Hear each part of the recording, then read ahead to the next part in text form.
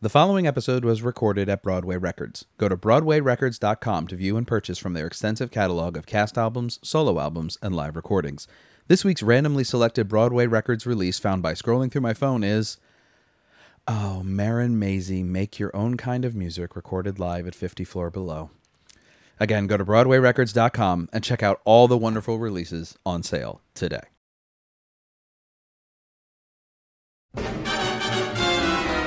Whenever my world falls apart, I never lose hope or lose heart. Whatever the form of the storm that may brew, not with you to lean on, darlings, you. Hello and welcome to The Original Cast, a podcast about original cast albums and the people who love them. I'm Patrick Flynn. When Robbie Rozelle was here to talk about MAME, we ended up talking about title songs. Songs whose titles match the musicals. Something Jerry Herman does a lot. I don't know if he does it better, but he does it a lot. We joined the conversation already in progress. So, great. You brought up something I definitely wanted to talk about with Jerry Herman writ large, and I saved it on my playlist here. Great. And that is title songs. Oh, okay. Yes. Yeah, so title songs are fascinating to me. One of our live shows at some point will be all about title songs. That's a good idea. Because they're the best and they're the worst. Worst. And the rule, I've established the rule for the show is going to be, title song I define as a song that is, the title of the song matches the title of the show, and the characters sing the title of the show as a standalone phrase in the song. Like, Dear Evan Hansen. Yes. Yeah. Thank you. Is that song called Dear Evan Hansen? No, it's called Sincerely Me. See, and that's right. the thing. Yeah, is it has to be both. It has to intentionally be the title of the. Sure. There's a lot of songs like that where MAME. the title comes up. So every Hello, Jerry Herman Dolly. show, Dear World, La Cage aux Folles. Yep. So I think Milk and Honey. Actually, I think every one of his shows had the Grand Tour had a. I believe they all do. I believe it is a staple of Jerry, and it is a staple of Broadway shows forever and ever and ever. Sure. It'd be rarer in the other direction. And it's actually one of the things that Rodgers and Hammerstein did that was revolutionary. Is that actually, even though Oklahoma is a super famous song, most of their shows don't have title songs. Weird, because I sing The King and I every day in the shower. South Pacific is fully in my repertoire. You're absolutely right. So, but in this show, in MAME, Hello Dolly is a huge hit song. Huge hit song. Louis Armstrong's version, huge hit. But let's start with Hello Dolly. Great. I really don't like that song.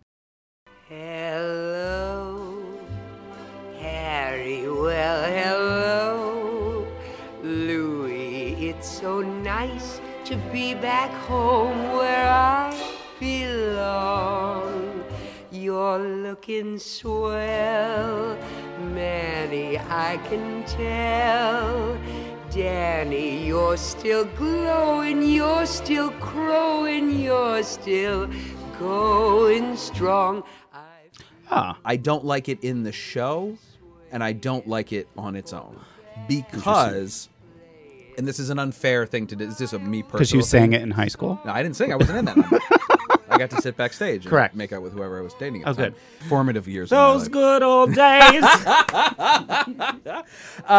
But so, I feel like it's so catchy and so repetitive, and I acknowledge it as like especially the I don't know what you'd call it. It's like the pre-chorus or the turn. Golly gee, fellas, find me a vacant knee, fellas. I'll never go away. Like that phrase musically, I think is really satisfying. Bridge the gap. Yeah, I recognize it as a well-constructed, well-written piece of music. Clearly not with good lyrics, because you do not. I couldn't remember the lyrics, but that ties me into the main title song very nicely, because I think the title song in the show is a train wreck. Coax the blues right out of the horn. May you charm the husk right off of the corn. May you've got the banjo strumming and clunking out a tune to beat the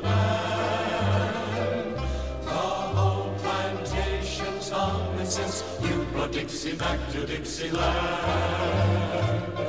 You make the cotton easy to pick, Maine. You give my old mint julep a kick, Maine. Whoever thought a Yankee would put a little Dixie bells to shame? You've made us feel alive again. You've given us the drive again to make the South revive again, Maine. I just think it's now I've never seen it, Okay. so I can't speak to how it plays in the moment. Within the show, she is at a fox hunt at Beauregard's family. Like you Beauregard is her paramour, Okay. soon to be husband, and he is Southern. And wow, Nice, that I was just- good. You're That was welcome. very good. A lot of Blanche Take it Devereaux, down, yes. right? And The best Southern accent to do is the slightly intoxicated older gentleman. boozy old woman, Yes, right? welcome here. So Beauregard is Southern and takes her to his plantation to meet the family. And there's a fox hunt and hijinks ensue. Right. And she somehow carries it off and they sing a big song celebrating Big, long her. song. Correct. Well, there's a dance. They're dressed in fox hunting, those red jackets Yeah. and white pants. And who charmed the husk right off of the corn? Mame. Mame. And I think that part of the problem is that mame is a terrible word to sing. You can't. What do you rhyme with it? Yeah. It is one syllable. Yep. He makes it two by adding a slide. Yeah. Which is very clever. Yeah. I was like, okay, I'm going to make a one syllable word too. Uh-huh. Because if the show was like mame ! And the show had like mame, that Right. was the song. But that's not the song. The song is But it definitely is set where it is because it starts with that banjo.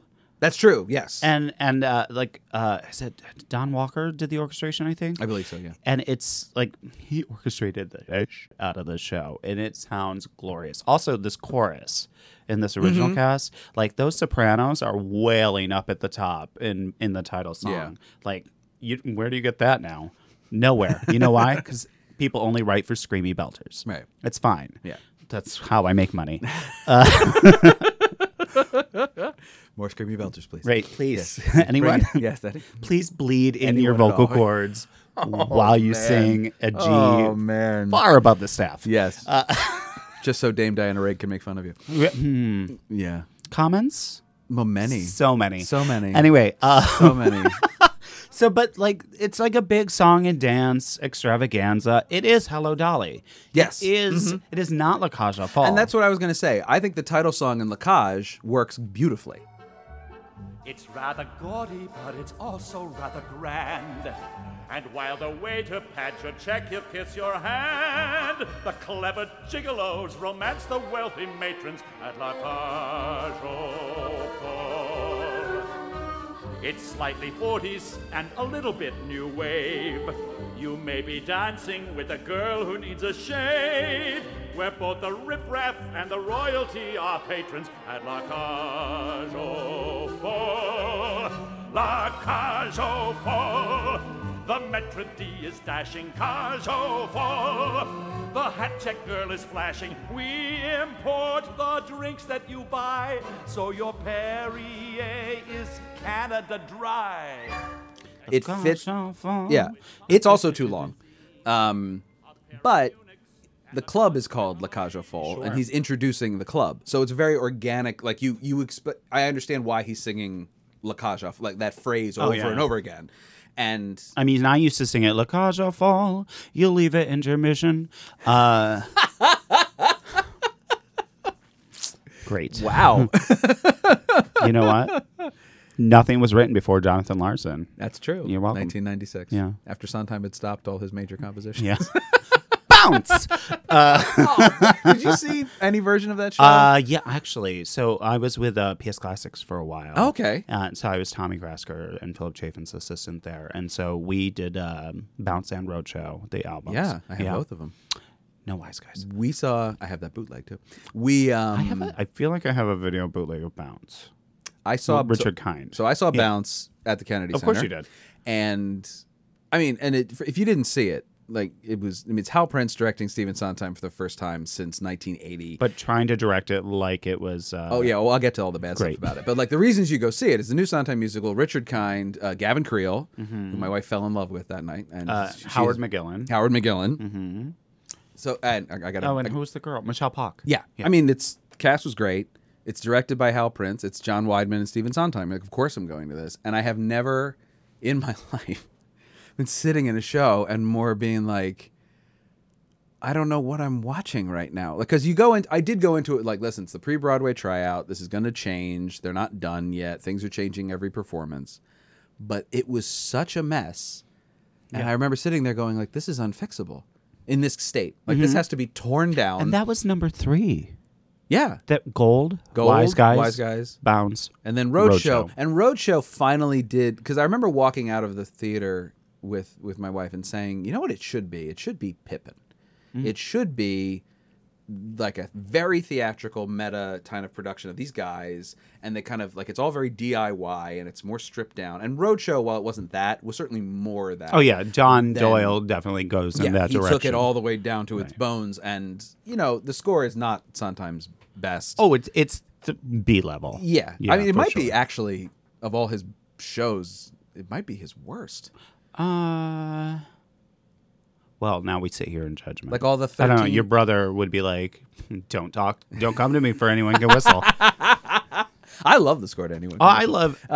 I love all of his scores. Yeah, so. And I would say that...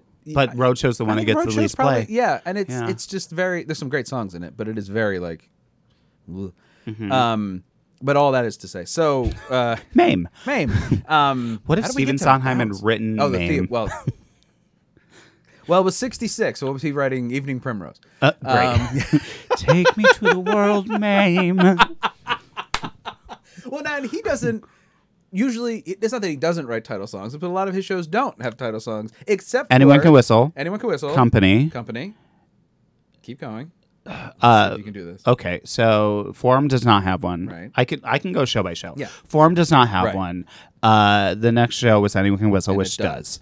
The next show was Company, which does. The next show was Follies. No. Yes. Was it? Yes. No. Yes. Follies Pacific Overtures? No, Follies Night Music. 3 Tonys in a row. Oh, right. Okay. Yeah. So Follies does not. And neither does Night Music. Right. And then Pacific Overtures does not. Does not. Which hand was that? Try to keep track. Going great. Assassins doesn't have one. Merrily does. Yes. Several times.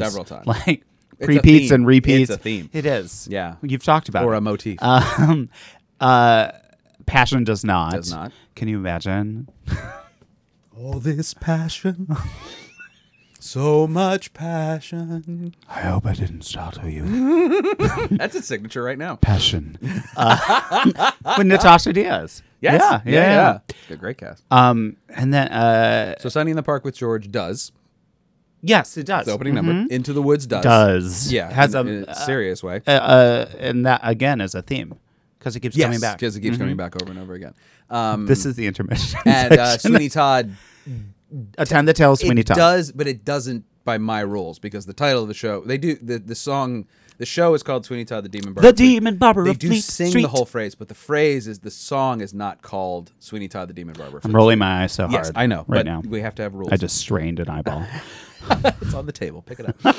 But it is that thing of like title songs were a thing and then they weren't a thing. Yeah. And they're kind of becoming a thing again in a meta way that I found that like there was that I've talked about it a bunch on this podcast, but there's that weird meta period in the early 2000s where your musical had to be self-aware or we weren't going to produce it, which Avenue Q, the producers and Drowsy Chaperone, like these are the best versions of it. There are Drowsy didn't have a title song. Oh, it doesn't. That's the thing. Is it like Avenue Q did, but it was making fun of Sesame Street, and it's a theme song more than it's a theme song of a TV show that never happened. I would watch that. Out of that. The original cast is produced and edited by me, Patrick Flynn.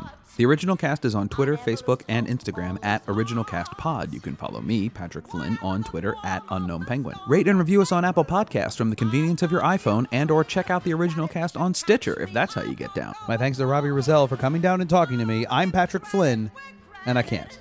I have rehearsal.